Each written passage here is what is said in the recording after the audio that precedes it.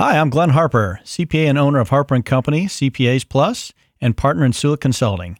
In each episode, my co-host Julie Smith, Harper & Company's practice manager and partner in Sula Consulting, and I will interview a different guest about their entrepreneurial journey. The podcast features interviews with business owners, aka entrepreneurs, who bring intriguing and entertaining clarity to the entire entrepreneurial journey, giving others confidence to build their business. Our goal is to provide actionable value to you, the entrepreneur, to help you do business or build a business. Every entrepreneur deserves to enjoy the journey. Learning from others offers valuable insight and inspiration. We want to provide insight on the why, the how, the shortcuts, and the value add that many entrepreneurs wish they would have had identified at the onset of their journey. Sit back and enjoy the journey. Hello, everyone. Welcome to another edition of Empowering Entrepreneurs. I'm Glenn Harper. Julie Smith. What's going on, Julie? Hey, we have Starbucks. It's a good day. It is a good day. I hate getting out and getting it in the rain, but sometimes that's what you got to do. Sometimes you have to do that because you don't have hair. Oh, yeah, that's true. I don't have to worry about my beauty here. Well, we've got a real treat for you today. We've got Phil Yeager, a fellow entrepreneur and the driving force behind Yaeger CPA Review. He has helped many a CPA wannabes become part of the CPA club. Thanks, Phil, for being on our show. Glenn, it's a pleasure. And had I known we had so much time before we started, I could have gone over and gotten 5 Starbucks. Well, you don't want to get too crazy. The caffeine makes us accountants jittery. We got to be careful. Yes, it does. Well, Phil, I detect a slight Kentucky accent. Did you grow up in the South? Yeah, I grew up in southern Long Island of New York. So, yeah, pretty close. Right outside of New York City area. Outstanding. I did a little bit of... Right, it's called the South, it's called the South Shore of Long Island. Got it. I had Julie do some stalking on you, and apparently your college journey includes a BS in accounting from the University of Rhode Island, an MBA from Farley Dickinson University, and then, but wait, there's more, a doctorate in philosophy from Walden University in Minneapolis, Minnesota. Did you just want to stay in school, or what? How did this happen? Well, I actually had an idol in life, Doogie Howser. I don't know if you remember his name. Okay. Doogie was my idol, and I would have gotten out sooner, but, I started fooling around. I joined a fraternity, had a good time. So that's why I graduated at the age of 12. That explains a lot. That makes sense, because some people they don't want to leave the cushy life of college life. I would have thought that you probably would have wanted to stay in Minneapolis and see the Aurora Borealis every night versus in Maryland and sitting there watching the lights of the D.C. swamp. How did you want to not stay there? Well, let me just with the Walden degree. All right, Walden. Actually, we had a lot of people have non-traditional education. Now, back when I got into Walden had just been accredited by the North Central accreditation, which was one of the regional accreditations. And, I went there because in order for me to go on for a doctorate, I was teaching at Catholic University at the time, but in order to get, to stay there and get tenure, promotion, I had to get a doctorate. But every other doctorate in the Washington, D.C. area required that I go full time. All right. And I couldn't do that. I had a wife and I had a child. So then they came up with this non-traditional, and Walden was one of them. Now, they called it at the time a building or an institution without walls. All right. But interestingly enough, George Washington University started a doctoral program about a year later, and they actually used the Walden model. So GW used to insult Walden that they're not a real university, but then they started this model because people, could not just take off and go full time. All right. And I'll tell you, it was not easy. Walden was a research institution because it was a PhD. And I was the first PhD in accounting there because they really did not have an accounting PhD. But the way it worked is this. I had a PhD in administration management, but if I wrote my dissertation on something in accounting, all right, then I got a PhD in accounting. And I wrote my doctorate on the negative image of the accountant. Fantastic. And I went around to different universities, had them fill out questionnaires, and they all thought that, accountants were dull, boring people. And I said, well, what did you base that on? And they said, well, every time I turn on the TV, all right, the accountant's wearing that eye shade thing, all right, the dullest looking guy. And I actually did a lot of research, and this is what I found out. Did you ever watch those Death Wish movies with Charles Bronson? Oh, yeah. I have no idea what you're talking about. Great movie. She's too young for that. But Charles Bronson, when they picked him for that role, and there was 5 Death Wish movies, and without going into detail what they were about, actually the original book that they were based on, the character was an accountant. And when they brought the movie and they actually filmed it from the screenplay, they made him an architect because they figured that was a little more exciting to be an architect than an accountant. Well, that movie, The Accountant with Ben Affleck's fantastic. I was cast for that role, but I was a little too short. It was a great, great movie. Well, you really? Yeah. There's a big similarity. I see that similarity. All right. Yes. You could have been married to what's her name? Lopez. Yeah, Jen Lopez. Who doesn't want that kind of scrutiny on everything? That's the best. So, the funny thing, when we talk about, accountants, obviously, I play one on TV and you play one on TV, but, there is a lot of stereotypes of what they do and how they do it. And you kind of made the transition of being an accountant, of actually running numbers and doing those types of things, to say, you know what, I'm going to teach people how to become CPAs. When did that start? Well, I graduated, this will give away my age, but I graduated University of Rhode Island in 67. And I really did not want to be an accountant, honestly. All right. But my mother, see, when we lived in Long Island, there were 3 professional groups. All right. There were doctors, lawyers, and then the third was the accountant. And I don't know if you remember the comedian Jackie Mason. Do you remember Jackie Mason? Oh, yeah. Right. And he used to say, he's, for those who don't know him, very funny. Unfortunately, he passed away a couple of years ago. But he said, well, in the Jewish family, all right, if you have a son who's really brilliant, he becomes a doctor. All right. If he's not as brilliant, he becomes a lawyer. And if he's totally stupid, he becomes an accountant. All right. Well, that's when I became an accountant. And I said to my parents, I said, I can't stand this major. It's boring as can be. All right. I want to change. And they said, well, if you go out of accounting, we're not going to pay for your tuition. So I graduated with a degree in accounting and I started working. My first job was with General Electric Company. All right. But it was a financial management training program. But the bottom line is it was still accounting. All right. Then I went to work for Columbia Pictures, the Screen Gems division, which was their TV division. And I thought, wow, I like the entertainment field. Hey, I'll see a lot of entertainers. Now, I did see entertainers in the elevator, all right? Because at that time, the TV show Bewitched was on the air, all right? I Dream of Jeannie, all right? And I used to see Elizabeth Montgomery in the elevator occasionally when she would come and negotiate her contracts. And I forgot Barbara Eden was I Dream of Jeannie. So I saw her a few times. Very exciting. You open the elevator and boom, they're staring right at you. All right. And also Otto Preminger. Do you ever hear of Otto Preminger? Doesn't ring a bell. Otto Preminger was a very famous director, but he also played in movies. But Otto Preminger was completely no hair, bald, and you'd see him occasionally, but the nastiest guy in the world. He had space in the building, all right? And I would walk in and say, oh, hello, Mr. Preminger. And he would grunt. But I really liked being around the entertainment field. But no matter how much I tried to get a job I wasn't going to be a comedian because I can't tell jokes, all right? But someone said to me, you'd be good on a talk show, on the radio, something like that. And I tried and very hard to get out of accounting.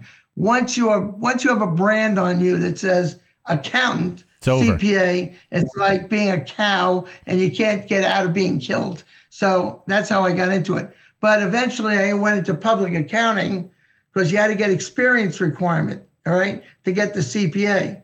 So then after 5 years of commuting from New Jersey to New York every day, an hour and a half one way, I said, what am I going to do?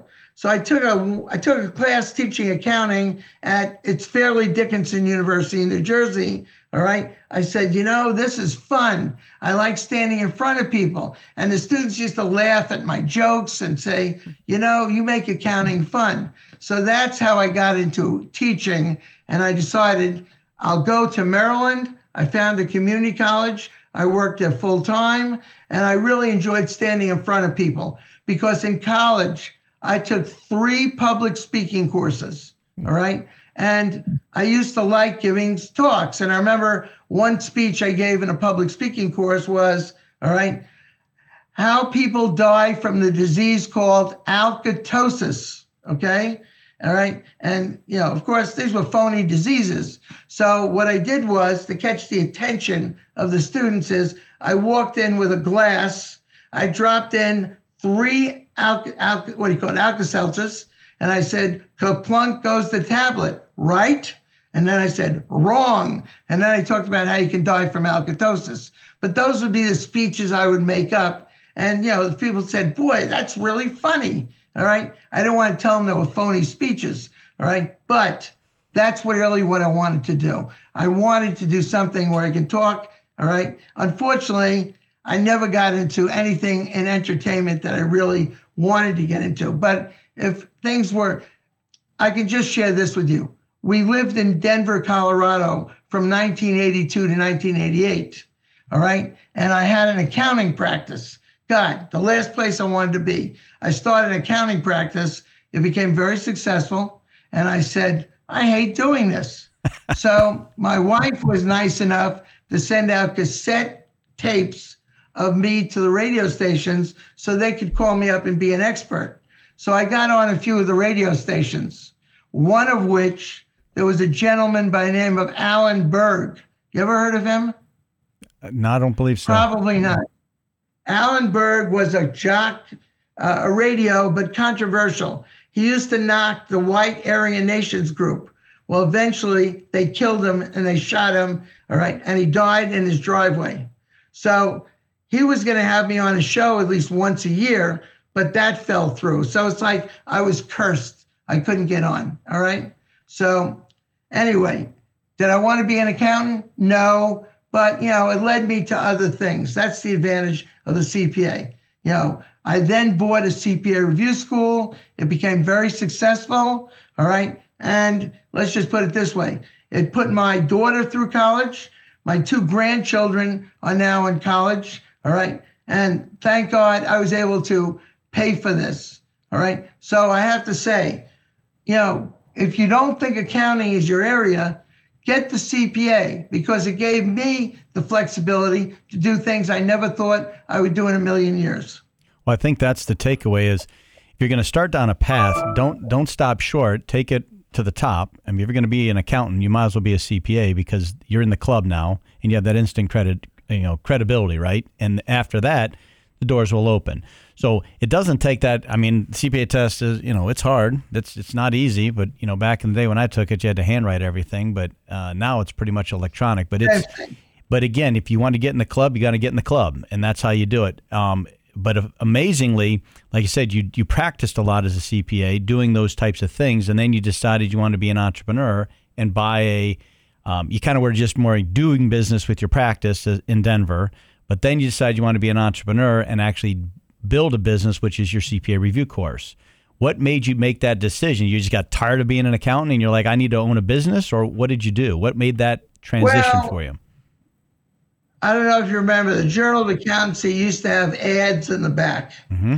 And there was a blind ad that said, are you interested in opening a CPA review franchise? So I wrote back. And the franchise was Lamber's CPA Review School, all right? I was the first Lamber's franchise. And I was his only successful franchise because he learned that even though he had excellent books, all right, you needed someone to teach who would stand up there and keep the attention of the students. And of the 5 franchises he tried to set up, I was the only one who succeeded, all right? How about that? So that's how I got into it. And then eventually, Mr. Lambers passed away, Vince passed away, and his books were not kept up. So I ended up starting with my own name, Yaeger CPA Review. I changed it, and it became very successful. I was beating it. You see, back then it was you took all four. Did you take all four parts Yes, or sir. one part at a time? All 4 parts. All right. So when it was all 4 parts, we ran 4 and 5 month classes, okay? And we went over all 4. We knew exactly when people were going to take the exam, either May or November. So we were able to have 3 locations in the Washington, D.C. area. And I didn't worry about the other competitors like Becker. They did not have a chance. We were the largest ones. But when the exam went 1 part at a time, we could no longer do all 4 parts. And then we had to convert over to the way it is now, streaming video, that type of thing. All right. But I just loved doing that live class because, as I said, I did 3 live classes. I had 150 students in each live class. All right. And the people used to, we were such a close class. I was invited to the people's weddings. All right. They invited me to their children's, births. I got very close with the students. That's something I don't get today, and I miss that. I suspect that's probably one of the big things as an entrepreneur out there is it's not about what you sell or your product or service. It's about the relationship, right? And if you have a great relationship, not only you're going to have long-lasting interactions, but you're probably going to refer you out to everybody as well, and you'll become a standard name. And I think that's probably what you did, right? I didn't have to do marketing. The students were my marketing arm. They used to go out and tell everyone about Phil Yeager. And the one thing I have to tell you, at the end of every cycle, every class, 150 people, I would say that maybe 80 or 90% of those people in the last class stood up and gave me a standing ovation. All right. Well, that's something you don't get at a job, all right. And it really, I never took it for granted, but it always choked me up that I got that standing ovation. And I got that for like 30 years of that. Well, that's the thing, if you know your customer and know what they're doing, like these candidates in your class, they're literally putting everything, their entire heart and soul and livelihood, they got to pass this test. And you're helping them do that. I mean, that's going to be a bond forever. And that's like in anything that you do as an entrepreneur, you got to know your customer. What do they really, really want? And how do you help them achieve it? And they'll be customers forever. And what I'm doing now is, the review school is not, the main source of the income. Thank God I made it. But, all right, I've been able to give back. My wife got Parkinson's 8 years ago. All right. So I started making, there's this company called Charity Buzz. And what you do is you bid on auctions and you can meet certain people if you're the highest bidder. All right. Well, as a result of that, over the past 5 years, I've had the pleasure of meeting people such as I was on the Morning Joe set. I don't know if you can see that. Mm-hmm. All right. I met Joe Scarborough. I met his wife, and I become very good friends with a guy by the name of Willie Geist, who's on that show. All right. And also, I've gone to the Shark Tank twice already and met the people there because I bid money and I gave to their charities. And we're going again this summer. This is the 3rd time. All right. We were supposed to go last year, but the pandemic, they closed the set down. But I got to meet all those people, Mr. Wonderful.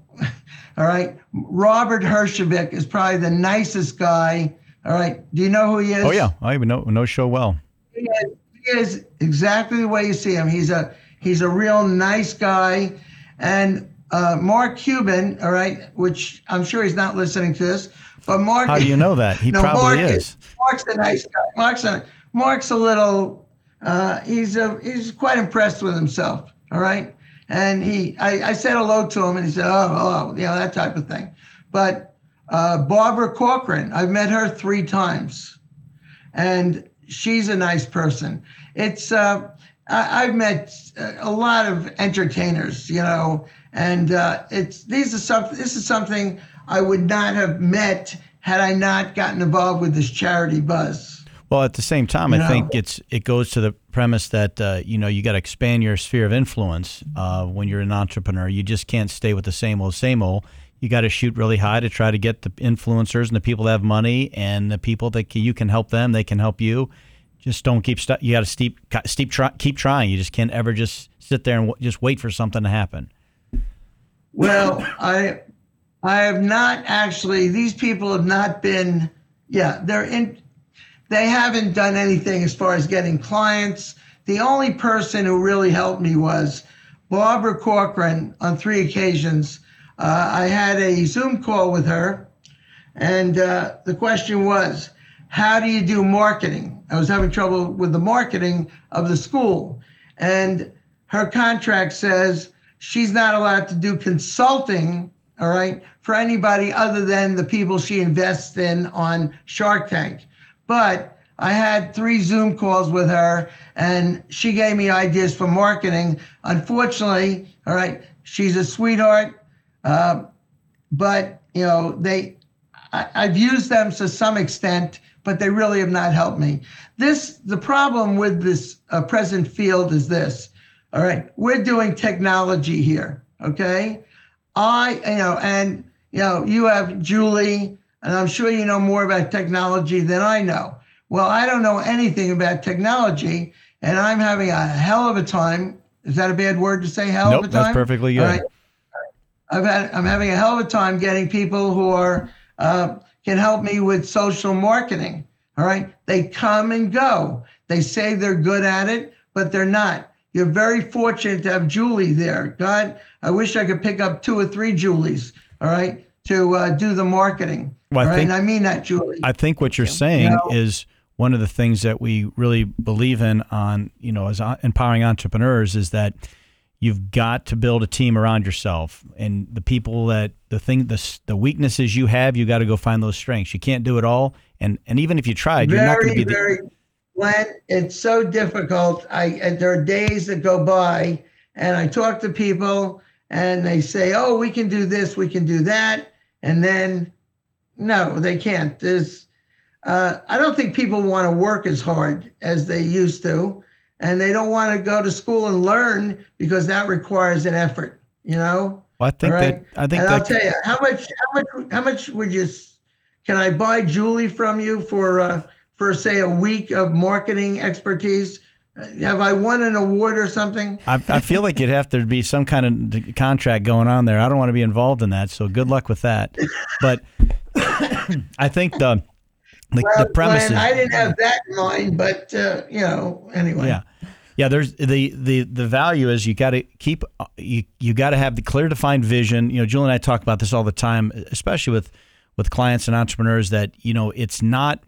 You have to decide what it is you want to do and how you want to do it, and who you're bringing with. And who you're bringing with. Now you got to identify those strategic partners and make sure they buy into what your vision is. And you might have to go through 1, 100, 500, doesn't matter.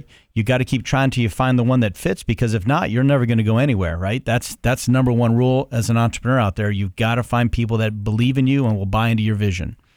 Right, Julie? That's absolutely correct. If this is too personal a question, I'm just curious.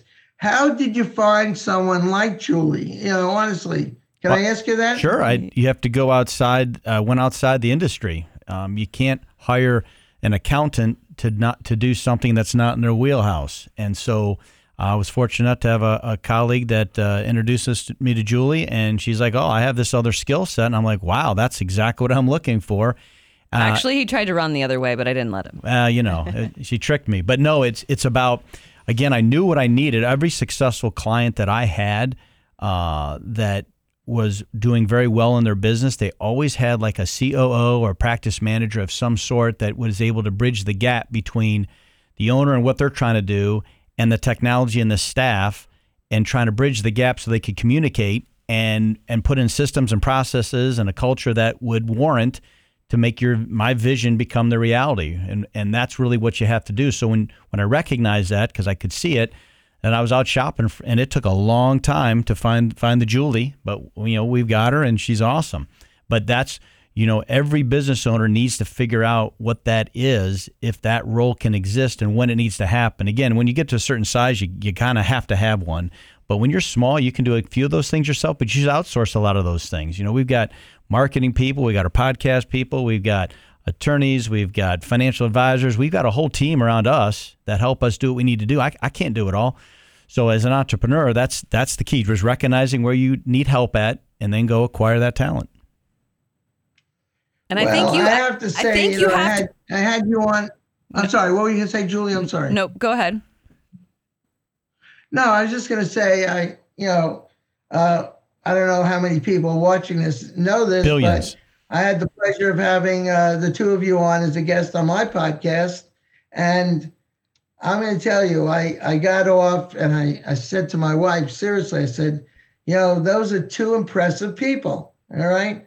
And God, I mean, if I needed your services, you would be the first one I would think of. If I needed services so anybody who's watching this, all right, hey, get Glenn's name, get Julie's name. They're really first class people on what they do. And no, really, you sort of, and I mean this, because I don't really just say this for the hell of it. All right.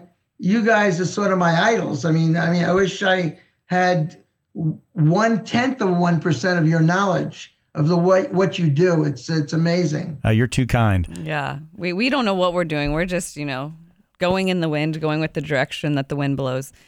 But, I think it's really important as you go to grow a team and build that you personally have to define what that looks like. Because oftentimes what we have found is that, we have different generations in the workforce, but as you define those expectations and can effectively communicate that to them, and they can understand where they fall into that, they tend to step up to the plate in order to be able to perform at that level. I think what happens oftentimes is small business owners go ahead and hire a person and haven't necessarily been able to define the role. And that way you're kind of setting that person up for failure because they don't know what they're doing. It's constantly changing. And so they're kind of out there in the wind going with whatever direction comes in that day. And I think with proper expectations and communication, and again, understanding your own vision and where you're going and what you're doing, people will fall into place because people want to follow a leader. And so I think we've found that throughout, our journey, that has really set us up for success and being able to do some of those things up front before getting that person into that position or role. Julie and I banged heads for a long time because we just couldn't communicate. I'm thinking this way, she's thinking that way. And finally, I had to go take a personality test or something to figure out. Finally, I was like, okay, I've tried to market what I want in 4 different ways and it's not coming through. How can I best communicate with you? And I was like, can you just take this test so I understand how you think? And literally, once he took the test and gave it to me, we really have been on par since because I can understand how he communicates. And I gave him, hey, here's how I communicate and here's kind of how my thought process is behind that. And that's really helped us kind of not have those roadblocks and beating our heads against the wall in order to get to where we want to be. So I think that was also very, very important. And to you, Phil, like I said, as you're sitting there talking, interviewing strategic partners, and this is any entrepreneur out there, they may have the product and skill that's needed, but if you don't know how to communicate with them because you're just not speaking the same language, again, Generation X, millennials, the elderly, the greatest generation, middle age, it doesn't matter. You got to know how to speak the language. And if you don't know how to communicate, that's a huge thing. And we've seen a lot of companies blow up because they just couldn't figure out how to talk. Before Julie, I don't know your relationship. Are you partners or do you work? We're partners in quite a few things, yes. How many Julies did you have to interview before you found the real Julie? 25 years worth. Well, you're only 21. That's not possible. It's true. I forgot. Yeah. No, it's funny. I was in business with another partner, and you have to be aligned with your partner on all aspects of how the business is going to be run. Because if you're not, You think you need X, they think you need Y, and then you're trying to figure that out, right? You have to be aligned. So if you're a solo practitioner and you've got people, you can make that determination, and ultimately, you just got to keep hunting and looking. But the crucial mistake that most business owners make and most accountants make in accounting practice is that they'll take whatever they have in-house and try to make that person somebody they're not. And it's very rare that can happen, but you're supposed to define the role you want, all the attributes of that person that you want in that role. Then you go find it. It's not just throwing a body in there, because that's just not going to work. You know, if I need an accountant, if I need a CPA, I can't go get somebody who's not an accountant, because they have to know how to do accounting. If you're going to hire somebody a practice manager, you need somebody that has that skill set, or an MBA. You got to find that type of person. But how do I find, you're saying, finding a CPA, you can usually say, oh, that person's a CPA. But how would one, and I'm taking advantage of your services now, how would one find a social marketer that I can trust and believe that person can do what they claim they do? We got one. We use one. We'll give her your name. But I think you have to define exactly what you're looking for. So when you say a social marketer, that means something different than that means to Glenn. And so you have to really define exactly what you're looking for. Are you looking for someone just to post on social media 3 or 4 times and to create the brand and make sure the messaging's correct and making sure the story's correct? Or are you simply looking for someone to retell or repost whatever is coming from your mind? At what point are they empowered to do what they want? And so I think if you're able to kind of go through, literally write it down and define that, some of that's going to help that communication to be able to look and see. For me, where I would go look for that if I was looking would be the younger generation. And again, they may not have to work 20 hours a week to get you what you want. Where do you find the younger generation? You can't pluck them off a tree. Where do you find definitely them? Can't. But I mean, I don't know exactly what you're looking for, but technology is that generation's exactly thing. What you said. Yeah, so I would go to the colleges, look for someone who wants to make some extra cash and do that. Go to LinkedIn, and here's what we're looking for. And you can troll around there and search for social media companies, interview them. There's so much opportunity. So wait, Phil, today. if someone's listening to this and is like, "Ooh, I'd be interested in that," how would they get a hold of you? I will give you my phone number. Is that okay? Well, maybe don't put your phone number on air, but maybe let's do your email or your LinkedIn or something like that. All right, here, I'll give you my email. Okay, here it is. You see, I'm from the old generation, the phone. Did you notice that? Oh, yeah. All right. It's Phil, Phil, .Yeager, and that's Yaeger. Let me repeat that. Y Apple Edward, Yaeg, G as in George, ER, Phil.Yeager at AOL.com. Love those AOLs. I didn't even know it still existed. We'll put that in the show notes as well. But I think, again, Phil, I'm going to give you something for free. I'll send you something about how to define that role, how to define some of those things and make you write it down. And it's, you go through that, and I think that'll help you communicate better to be able to get that person. And I'm going to guess, Phil, that you're probably in a situation you might not even know what you really need, right? And if you don't really know what you need, no, having gone through a good 7 or 8 people, okay, they tell you they can do it, but then they can't. Well, that's just unlucky. You just probably made the wrong choice, and you got to don't ever give up. Keep trying, because there's going to be somebody or another firm out there that's going to match up with you. And all you entrepreneurs out there, if you have a bad experience, forget about that. Learn from it. Go grab the next person, the next company, redefine it, re-roll, do it, try to do the thing. And if you got to keep trusting your strategic partners, because if you go in there with reservations, they're going to sense it, and they're not going to give you the best. So you have to keep trying. And they may or may not take advantage of you, but you still got to try. You still got to keep trying and give it all you got. So one of our questions, Phil, is always, as you try to scale and build a team, how have you been able to do that? Obviously, the social marketer has been a little bit difficult, but obviously you weren't the only one running your school, your CPA review school.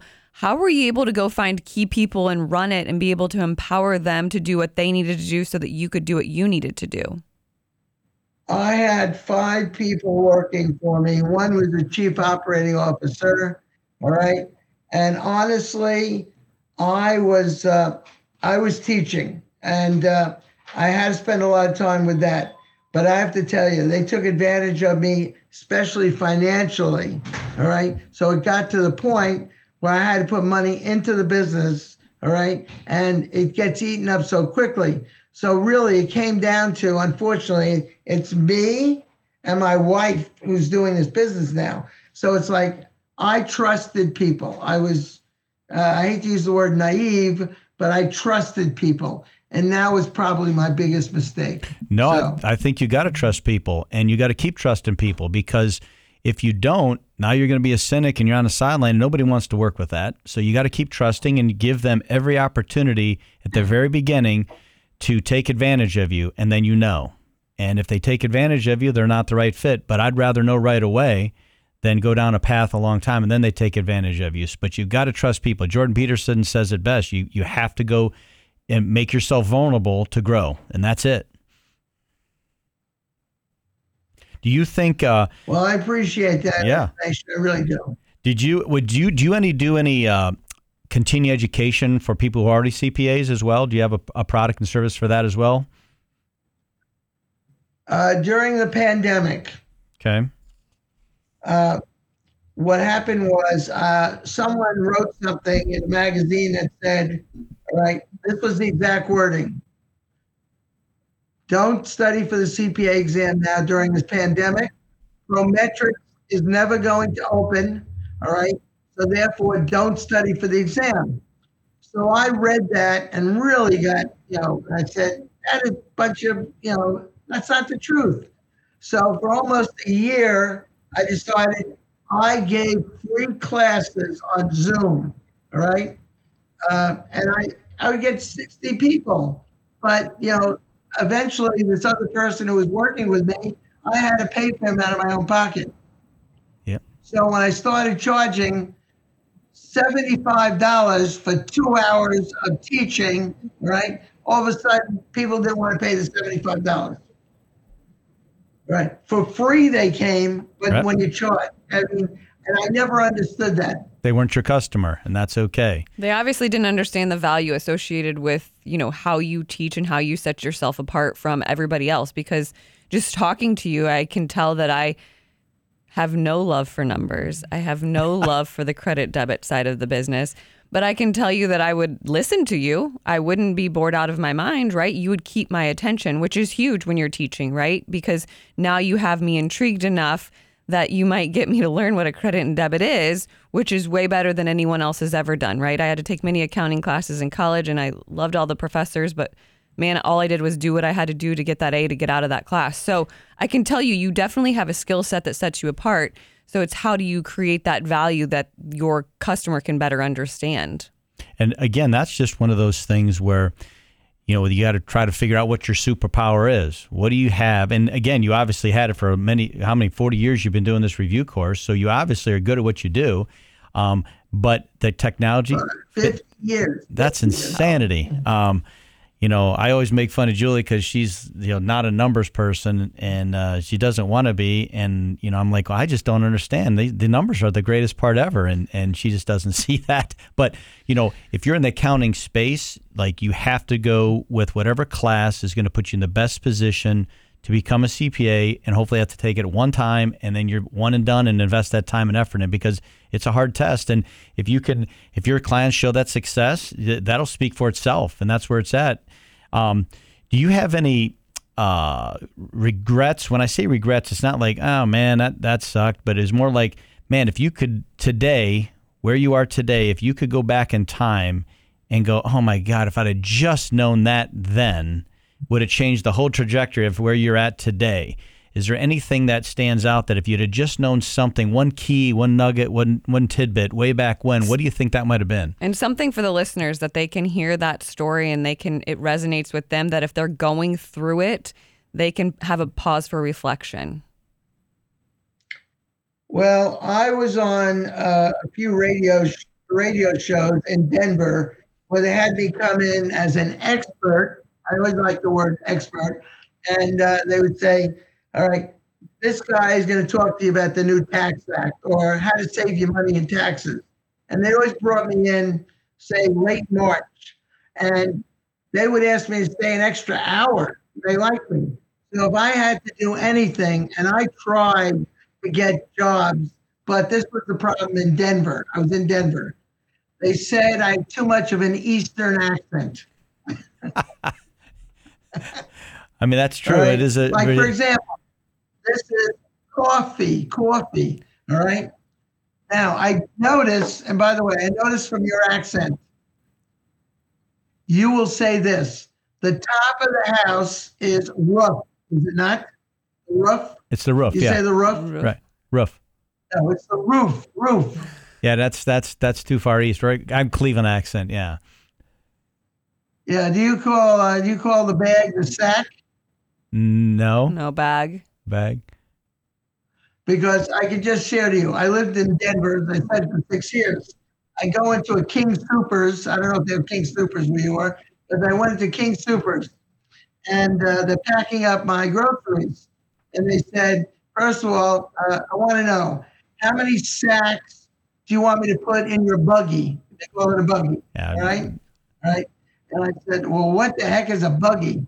She says, oh, the thing you push, So I said, and by the way, you said to me, what she said to me, she didn't say the word roof. I forget but I used she said, we're almost over. She said, 1 second.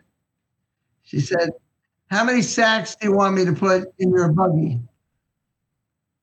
And that's when I realized 6 years was enough in Denver. Yeah, we're not from Kansas anymore. That's the whole thing. But I think you took that passion and you were able to pivot to do something that you truly love, right? So it sounds like you love to speak in front of an audience, and you kind of figured that out early on. And I think you were able to pivot, define that, and be able to do something just slightly different, but to feed that passion. Yes, and what I'm trying to do is I really sort of got away from the school for a couple of years, okay? It was running, but now, and that's another thing, I let these people basically run the show, all right? And they did a real job ruining it and really exhausting the funds I had. So that's why I've gotten back into this full time, all right? And let's just say one thing. When you get older, like people say, how old are you? I say 78. They say, oh my gosh, you look pretty good.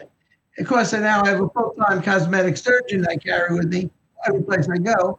But, the thing is, I tell them, you've got to keep working at some capacity, because I have seen people, they get into their 60s, they retire, and within a year, they drop dead. Correct. So that's why also I do this. Well, remember, as a general rule, if you're not tending your flock, the wolves are going to take everything from you. So you can't be an absent owner. You can't be an absent entrepreneur. You have to, have your KPIs measured. You still have to have influence. You still got to lead, and you got to make sure the right people are doing what they're supposed to do and have a good culture. I mean, you got to do that. So Phil, you accidentally said your age, and that's okay. But what's your end game? What do you want to do? You've obviously found many avenues that have fed your passion, but where do you see yourself going in the next, couple years, 5 years? What do you want to? What else do you want to feed? In all the years, Julie, in all the years I've been working, all I've been doing is working. All right, I was a workaholic, and I think I'm still, I have not, I don't know. I really can't. It's hard for me to answer that. But are you having fun? I guess I think I'm going to live forever. But are you having fun working? Not now, because we're having trouble getting students because I don't have the right people working for me. It's so hard. So no, it's becoming more. It's difficult. You're at a pivot point because I need better people. Yeah, you're at a pivot point where you've got to decide what you're going to do. Either double down, do something different, or whatever. But again, most entrepreneurs, they don't really call it work. This is their passion. It's something they love to do, and they want to do it. The money is either there or it's not there. But generally, if you do things for the right reason, work hard at it. Let me ask you. Can I ask you a quick question, Sure. Glenn? Absolutely. All right. You enjoy what you're doing. Am I correct? I'm sorry? You really like what you're doing. Absolutely. how would you like doing what you're doing and saying, I love what I'm doing, and I would even do it for no money, all right? But what happens? After a while, that I'll do it for no money, it gets a little trying, at least for me it does. Well, right. That's, again, you got to figure out the thing that you got to make a living, you got to make some money, but again, it's got to follow your passion, and sometimes that passion drives you to putting in time, and you're going to do something philanthropic and do it for the greater good. Sometimes you're going to drive to exist and make a living, and sometimes you have that drive where you want to go build an empire. And that's up to you to figure that out, what that is. It doesn't matter which one it is. We tell our entrepreneurs that you got to find your passion. The empire is out. But what I see, Phil, is that you're at a point of opportunity. I see it as a very positive thing. You are looking at something and, hey, this is what I have. I can go this way. I can go this way. It may be something that you don't even know exists yet, but it's going to come forth from what's going on in the opportunity in front of yourself. And again, I have no idea what that is, but I know someone like you definitely has opportunity in front of you. And I know that you will jump on it when it speaks to you, and that's what you're supposed to be doing, and that's your passion, and it's going to feed you in some way. So keep going. I get that it's a tough world, lonely world out there, we say, for the entrepreneurs, but there's definitely something on the horizon, and you can't quite grasp it yet, and I can see that, but there's definitely something coming, and it may be something completely different than you had in mind, but we always know it always works out and always works out for the best. Don't forget, Phil, that you at your age, and we'll call it doesn't matter really what your age is, you're what we call a seasoned veteran. You have so much knowledge. You have all the shortcuts. You have what we call wisdom. And when you reach a certain point in your career where you have all that wisdom, you know too much to retire because you still can create value for so many people. So now with that wisdom, you just got to go through your Rolodex in your head and try to figure out what can you do with all that wisdom that can bring value that people will be willing to pay you for, or do it for free. I mean, if you reach the point in your life you don't have to work anywhere, great. Volunteer at the university, entrepreneur classes, whatever. Teach for free. It doesn't matter, but find that thing that you just know too much to just stop. I mean, if you were, again, just, putting a widget on a widget, okay, I can't wait to stop doing that. But if you're out there and you've spent your entire career, you're a master at your trade, never give up. And you love being with people, so keep doing that. So that would be your advice. Well, I appreciate that. And by the way, Glenn, I'd like you to put this on record on this tape by saying, Phil, if you get to New Albany, I hope you'll give me a holler and give me a call. Absolutely, right up the street. Well, for all of our listeners out here, I hope this shares a little bit of things that sometimes it's hard to get this out of one of our guests, that there are some struggles. People always think, well, everybody's successful and they're living at the top of the world. It's a struggle out there constantly. Well, you got to keep going. Something I think we always talk about on the show, and sometimes it's more relevant than others, is the peaks and valleys. And we always say the peaks are the easiest and the valleys are the hardest, but the valleys are where we learn so that we can get to a peak. And I think, you've had a ton of peaks in your career, Phil, and you just happen to be in a valley, but you're going to learn something very valuable from this to get you to the next peak. And everybody only sees your peaks. They never see your struggles behind closed doors, what the anguish you have to go through, how you're going to pay the bills, you don't have this, you don't have that, I can't find these people. But that's that internal struggle. You're very generous to share those struggles on our show today. But again, everybody has those. And now that you know those things and you can identify them, what are you going to do to fix them? And that's what it comes down to as an entrepreneur. Never give up. Just change the direction. I appreciate your advice and your kind words. And I must say it again. You're two of the nicest people I've met. So well, thank you. I can meet people like you every week or every other day. All right. I'd be spoiled if it was every day. But, you're just two super people. Thank you for having me on your show. Well, I appreciate you, Phil. Absolutely. And again, thanks for being part of the show. In the notes, we'll put how to get to contact you if anybody needs to. Julie, it's always a pleasure doing a show with you. I hope all our listeners get some value out of this one. We're signing off. Take care. At Harper & Company CPA Plus, we just don't care about the numbers. We care about helping you tap into the greatness of your entrepreneurial journey. You deserve a partner who has helped hundreds of businesses go from paying the bills to building the business and lifestyle of their dreams. Go to our website and download our free guide entitled Entrepreneurial Success Formula: How to Avoid Managing Your Business from Your Bank Account. The link is in this episode's show notes.